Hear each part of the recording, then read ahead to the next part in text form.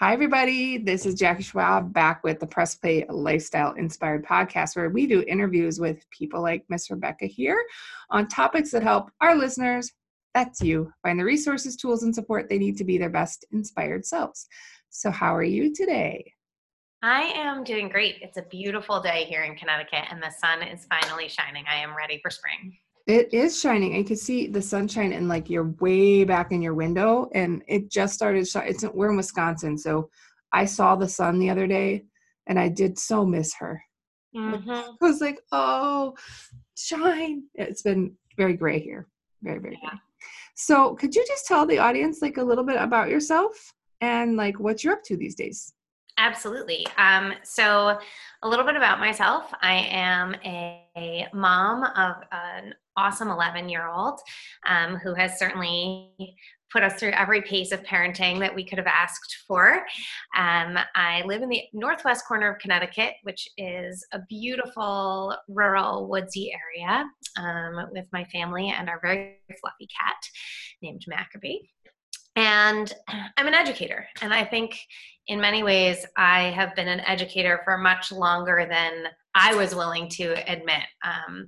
I was always that kid who wanted to go down and help in the younger classes when I was little, but fought it for a while, went through every possible, I want to be a lawyer, I want to be a biologist. Nope, I'm in education. And I think it's really at the core of who I am, is somebody who really loves helping people solve their problems around learning. And where I've really found my happy spot is in working in the space between families and schools and helping, I should even say families and education. I do work with homeschool families and helping them understand how they can move through their education really successfully. And so I am, that's who I am. I'm a problem solver, and I really like helping families work through things in education. What that's looked like over time has been as an educational consultant. I've done a lot of tutoring and individual help for families. I lived in Colorado for a long time, and in Colorado, education is very deregulated, which means that the state doesn't put a lot of restrictions on it. So families can get pretty creative. So I was able to really help families build programs that worked for them between homeschool, public school, private school. That led to me starting a progressive middle and high school called the Peak School, which is still out there and happy in Frisco. So hi, everyone at Peak, if you're listening. They have a very special place in my heart, and went from there to move on to be an elementary school principal. And now I'm the CEO and founder of Crossbridge Educational Consulting, where all I do all the time is help work with families and schools to improve educational outcomes for kids. So that's the long version. That wasn't too bad. That was pretty reasonable. And I have to say, I am a nerd. I loved school as a kid. I was the one like teaching my brother, like having play school. And I don't know how I taught for a bit, just like post-secondary education, ITT Tech. But what I love about education, I didn't realize until I had a special needs child. And as I was helping her with some particular problem, it was the coolest thing when you actually look at a child and you see them learn. Like the moment they go, oh, well, yes, I do know this thing. And man, I'll tell you what, I do just about any, like of all the highlights of my day, of my week are I have 4 kiddos. They're all different ages and different abilities, different stages. And just to see them just sometimes get it. If there were like cartoons, the light bulb would literally go off over their head. So I love educators, especially educators that recognize it is a partnership between the family, the student, and the institution. We had a couple misses with our daughter who needed some different supports, but then we found her perfect place, and just the growth that you get to see in a child, especially when you worried or thought maybe they may not get that growth. is just, oh, it just warms your whole heart, right? To just be so honored to see a child learn. It's Yeah, very that's cool. one of my favorite moments. I think you talk about the light bulb moment for kids when you as a parent can see them really growing. There's a similar moment when I work with families where they'll come into my office or I'll be sitting with them or talking with them over the phone, and I can feel the tension and the stress and that worry that you're talking about of like, we've had a miss, or this isn't working, or is this going to be okay? Especially if they've just gotten some hard news about their kiddo, or they're coming to understand their child in a different way for the first time. And when over the course of the conversation, you kind of watch or hear their shoulders drop away from their ears, and there's this exhale moment where they realize that it's going to be okay. And we may not know exactly how it's going to get to okay, but it's going to be okay. And that moment is really what I work for all the time, is just how do we help people step into that space where this doesn't have to be so hard. And it's so rewarding when you get that little moment and you realize that, there's somebody else on that path to like growth and success. Yeah, I think it's great. We've had almost every circumstance. We haven't homeschooled, but we've had public, we've had private, we've had like a hybrid kind of thing. We've had special education services. We've had not had special education services. And I think that it does matter to have more people that stand in the middle of that space. Is a godsend. I mean, I wish there were more kind of advocates in that middle area, because I'm fairly educated. Like I have a master's degree, and I still found navigating some like for us, we have school choice. So there's all these complicated levels, and when you can pick and what you can pick and what you can't pick, and you have to pick by a certain date. You have to pick, and if you have a kid in this one but not in this one, and all these rules, and just to be so stressed, and then our kids feel that, right? And then we wonder why they don't want to go to school. Well, we just ran around like a crazy person pulling our hair out. Yeah, maybe that's why. I don't know. That's when you get them waking up with the stomach aches every day. Yeah, we've had that. Right now it's we were talking, preparing for it. Right now it's the earache, which has been long since resolved, right? So we had a bunch of ear infections in the house. And so now the littlest guy now every day for like the last 2 weeks, I can't go to school. My ears are hurting. I won't be able to hear. I'm like, yeah, I'm sure you're not listening anyway, buddy. It'll be okay. And you said you have kids in 4 different schools. 3 of the 4. So we have a large age span. We have a daughter who's who's in high school public, and then we have my sons who are 8 and 10 are in middle school, or elementary and middle school are together, private Catholic school, and then our 8-year-old who's autistic is in public. What do they call? It's like everyone's there public. But she's not quite mainstreamed yet. She still has some extra separate supports, mostly because she's elected into having some separate time from other humans. But she's doing, like, I just tell you, having the right teacher support system, not just teacher, but her teacher's crazy amazeballs. But having the right teacher is just, it's been this experience for her that used to be traumatic. I mean, like legitimately trauma causing, to she is devastated if she doesn't see the bus coming. She loves her teacher. She loves the support system at the school. She's telling us things. She's like testing at grade level now and learned to write. So it does matter, but it wouldn't be that way if my husband and I weren't involved, and it wouldn't be that without a great OT and a great PT and an amazing special ed teacher and great support. So yeah, we're all over the place. What did you do as a parent in that moment when you said there have been a couple misses, in that moment when you realized this was a miss? How did you realize that this was not the environment your child was going to thrive in? And what Yeah, did you? that was pretty aware. So we got a call so Zoe was in school with the boys and her older sister at that point. So they're all there. And our older kids came home and said, Mom, you're not gonna believe what happened. I said, well, what happened? They said, they literally locked all of us in our classrooms until Zoe stopped screaming in the hallway at the top of her lungs.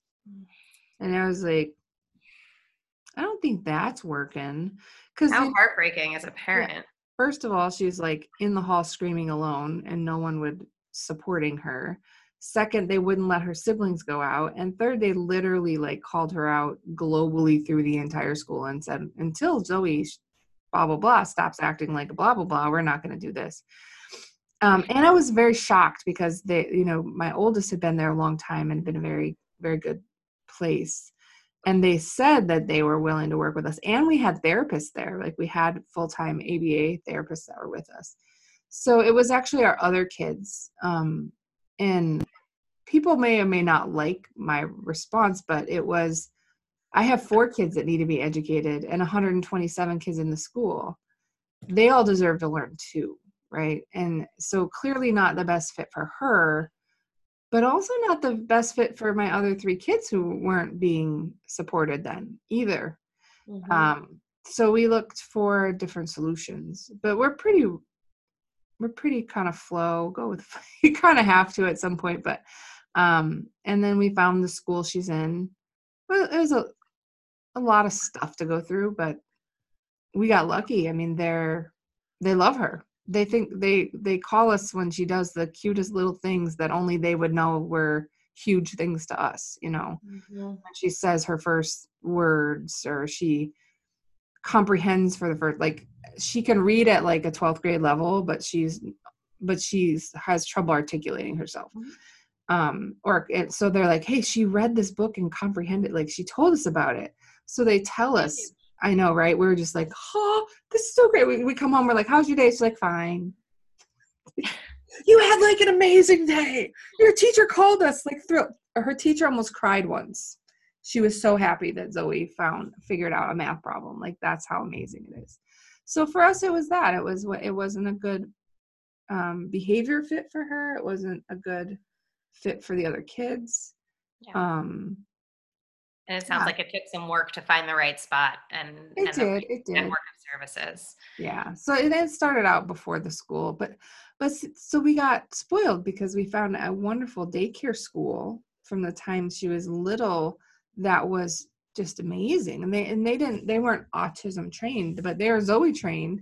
And then she had a therapist with her in the like preschool place for years until she went to regular school, because at 6 you have to, or the state freaks out here. And like she went from this really supportive place to somewhere that wasn't. And then we just had to work through that and find a place that supported her. And we're gonna have to go through that in another 2 years because school age is only till 6th grade there. And maybe we'll get that lucky and maybe we won't, but I think my advice is, if you don't have someone like yourself that can help with that like bridging, don't stop trying. There is an answer. There is a advocacy group. There's a People for Disabilities board if your kid's special. If your kid is bright, you have the same issues, right? Getting them into AP classes and getting them into other things. But there is a way. There's always a way. You just might have to like bulldoze through a wall to get it. And sometimes it's knowing what the right questions are to ask, right? That's one of the biggest things I'll do with families is when I'll sit down and talk with them. And a lot of families I don't need to work with me long term to get where they need to go. They need to sit down for an hour or sometimes a little bit longer. And we just need to put together the plan for them, the roadmap, so that they know what questions to ask, what are the keywords to listen to know if somebody's going to be the right fit for their child, who to call first, who to make sure gets what documents in what order so that the services can happen. I just looked at your face. That's the face of every parent who's been through it, right? And put yourself on the front end of that, of the I haven't been through it to know you don't even know that when you call the PT's office and schedule your first appointment and you show up, that they're going to send you away if you don't have the referral from your pediatrician first. And then you have to go back, but the pediatrician needs a letter from the school before they can. It's Yep. crazy. And families spend so much time just trying to figure out the right steps. So sometimes just that's some of the work I do with them is, hey, look, let me put together the steps for you. You can go and do it on your own if you feel confident in that. Let me save you some time. And that, I mean, one of the audience you serve is busy, career-driven parents. Right. And time is such a precious commodity. Yeah, we have none, right? And I love that you said that. And one of the things that we were really lucky, and we didn't expect to be, was the local school system here. And it has a really good IEP program, and they have great in-school advocates that advocate for their kids. That's amazing. It's crazy amazing and completely unexpected. But that means this sounds like a really weird thing to say, but it means we're kind of lucky we have a special kid, because we have special kid supports, right? Mm-hmm. Or if you have a exceptionally miraculously bright kid, they don't have IEPs for super smart kids, right? They don't have education plans for that kid. Like, I have one of my kids has a really unique sound dysplasia. It's a dyslexia derivation, and he's not really struggling with it now. They originally just thought it was regular dyslexia, but it's like he has some sound issue where he can't make a picture make sense to a sound in his head. And so he was really struggling with reading, and he thought he was not smart, but he's so smart. The kid is like crazy smart, but he wasn't not smart enough or too smart enough, right? So you kind of have these little spaces where the kids fall in. And I think those are the more challenging moments. It's like, I learned the hard way how the system worked, but I learned it through a system, right? Mm-hmm. That I could find and look up. A lot of parents, there isn't like a roadmap, right? I have a pretty okay kid, but they have this one challenge or this learning situation, or they're extra bright, or they twitch, or they have Tourette's, or whatever their thing is. There's not as much support there, I think. And the way legislation has played out over the last few decades of time, and the way it's currently impacting our students, is that if schools can help students engage with the curriculum and be successful in the curriculum without doing any testing or any special education services, then they don't qualify for those services, even if they could benefit from them to become their best self. But as long as schools can get them through, it's called RTI, response to intervention. I'm sure you're abundantly familiar with this. If schools can get them up to a reasonable baseline, that's meeting their standards of qualification, which for somebody like me who, like you, is a little bit of a nerd, I'm a total edu geek, I want to understand how kids' brains work so that we can serve them to the best capacity we possibly can. So I oftentimes feel myself kind of flatlining a little bit when I come up into some of these situations and saying, but doing fine isn't doing their best. So what do we need to understand about these kids, our kids, so that we as parents can help them be their best selves, and we can help teachers better understand how they learn? Because sometimes it's just simple tweaks. I've worked with some kids who we know will do fine in the curriculum. And if you can make sure directions are always presented to them visually instead of auditorily, they can thrive. Yeah. I had my nephew moved in with me when I was really young, and I was helping with him his math, and he had a learning delay, more from environment than ability. Mm-hmm. And I was helping him with math, and I'm not kidding you. It was the 7th way that I had worked out to try to show him how to do this, very basic multiplication problem. And I ended up drawing out picture of boxes with like colors, and then coloring in for this, and then, like this. And he looked at me and he was so serious and so mad. He's like, why didn't you just say that in the first place? And I'm telling you, I mean, try to find the seventh way of showing like one thing. And I'm not a teacher, right? So I'm like, oh, Right. but what if we always taught him that way, right? What if he always was shown those things? And so much of his self-esteem was linked to the fact that he was too stupid to do stuff in school. Yep. But he wasn't. He was bright. He just learned different than the base curriculum was supporting at the time. I was listening to a TEDx talk, and I'm going to apologize because I can't remember the woman's name right now, but I'll email it to you so you have it, and we can maybe throw it in the comments of the episode for people who want to track it down. And she was talking about why it's important to talk about difference with kids. And one of the things that she said so beautifully, and I don't think I'll ever forget this one phrase, she said, equity of outcomes does not equal sameness of process. Yep. And that's just such a clear and easy way to understand what we're talking about when we're saying, look, this child might need this to get here. And just because that's different from what another child might need doesn't mean it's inequitable. If your child gets more time to complete a math assignment than the child next to them, that's not unfair. What's unfair is if the outcomes for those two kids are different. And really helping people understand that. And it does, it puts such a huge hit on kids' self-esteem when the need for things to be the same, when people confuse equity with sameness, and the need for things to be the same means the child on my right can learn, but the child on my left isn't. And we're dealing with a burgeoning mental health crisis in our country right now. And the parents who are saving their kids from that are doing a few key things. They're staying involved. They're setting boundaries and encouraging freedom within that. They're letting their kids experience adversity, which is important.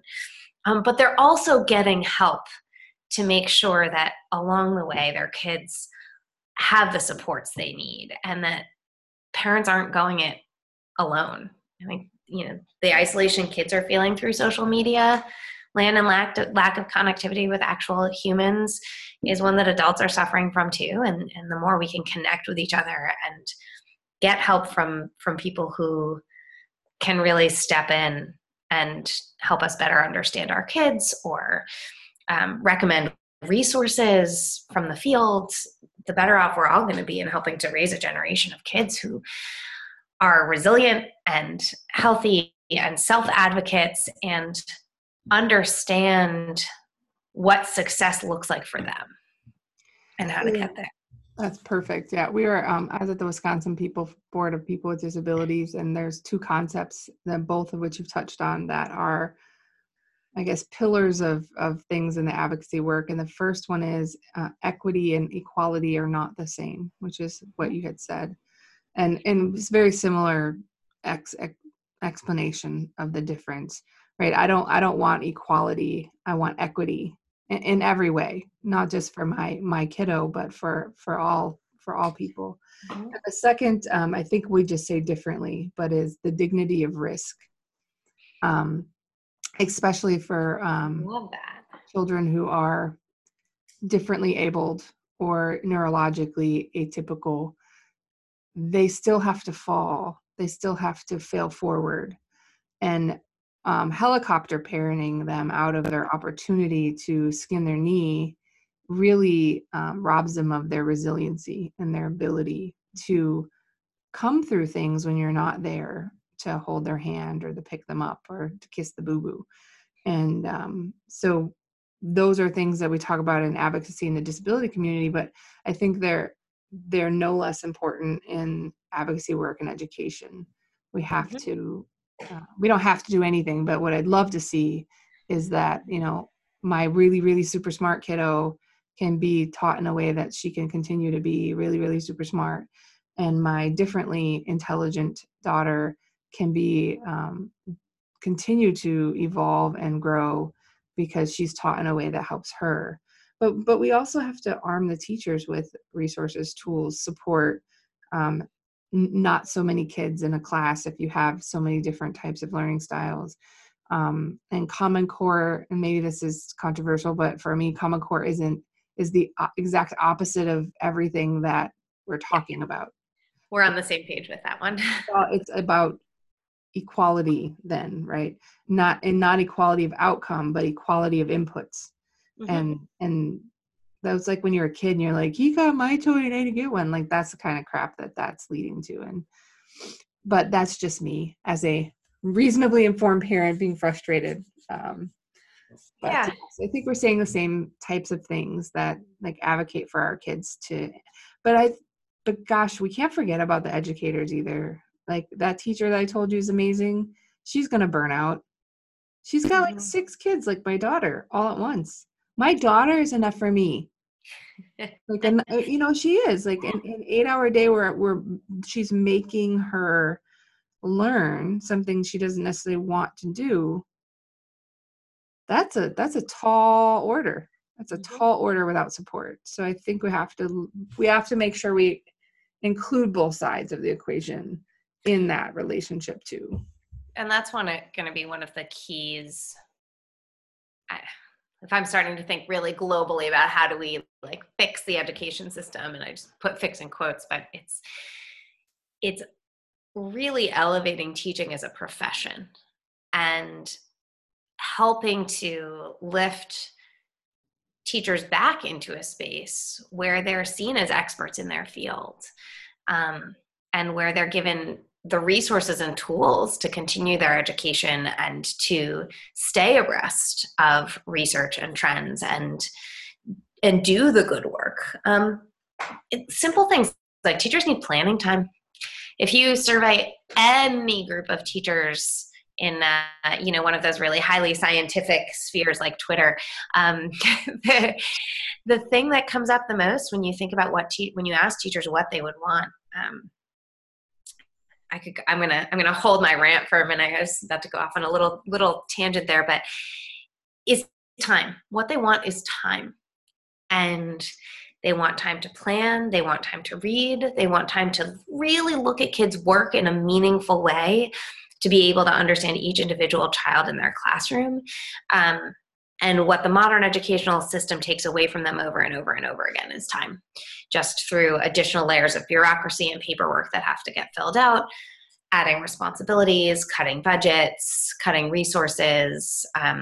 When you continually disempower a group of people who went out of their way to get all of that education for love of learning and love of teaching, then yeah, right, you're going to have burnout, you're going to have frustrated teachers, so it is a system. I think it's the parents have a role, and they much more active role would be preferred, I believe, and that the teachers have a role, but they have to be supported. Yeah. And we can't, like, I have a lot of parents, and we'll probably wrap up because I don't want to keep you. I know you have other parents and families to help, but we have a lot of parents who get really frustrated with how a teacher this or didn't do that or whatever. But they're not like we used to, and maybe it's just us, but we used to create a special set of flashcards because that's what our daughter needed. And the teacher didn't have time for that, but she used them because we provided it. We went to all of the parent-teacher conferences, even though we knew it was going to be bad news again for a while, right? But then it wasn't always bad news. But you can't hold them to a higher standard for outcomes than you hold yourself. Yeah. And we do. It's a lot of disproportionate, right? Disproportionate in the expectations and the reality of how we treat our educators.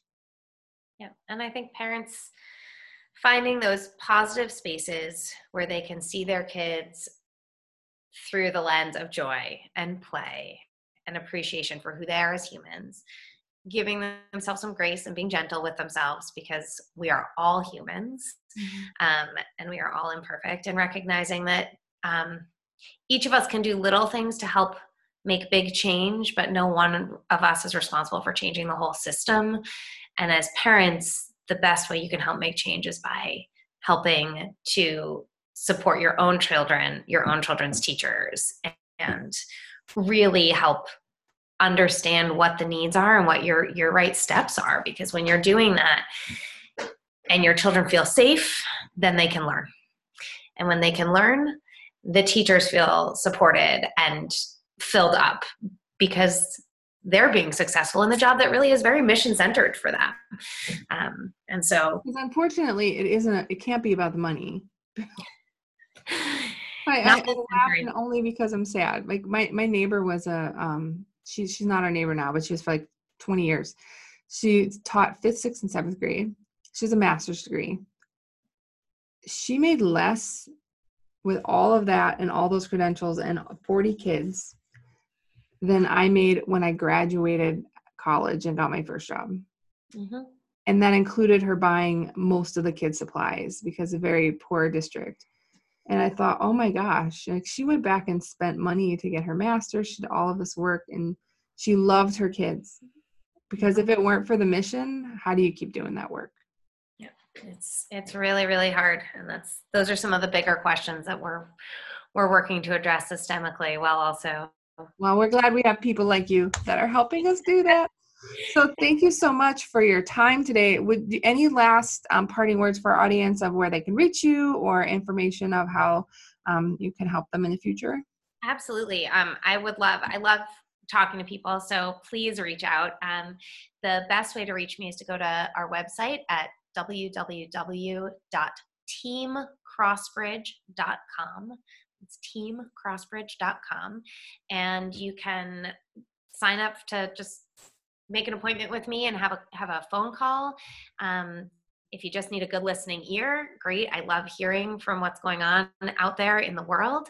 And if you want to see if that's a good opportunity for us to work together, I'm happy to do that too. And sometimes that's just, like I said, making a quick roadmap for you so that you can go off and do the work yourself. And if you need somebody who gets into the trenches with you, we can do that too.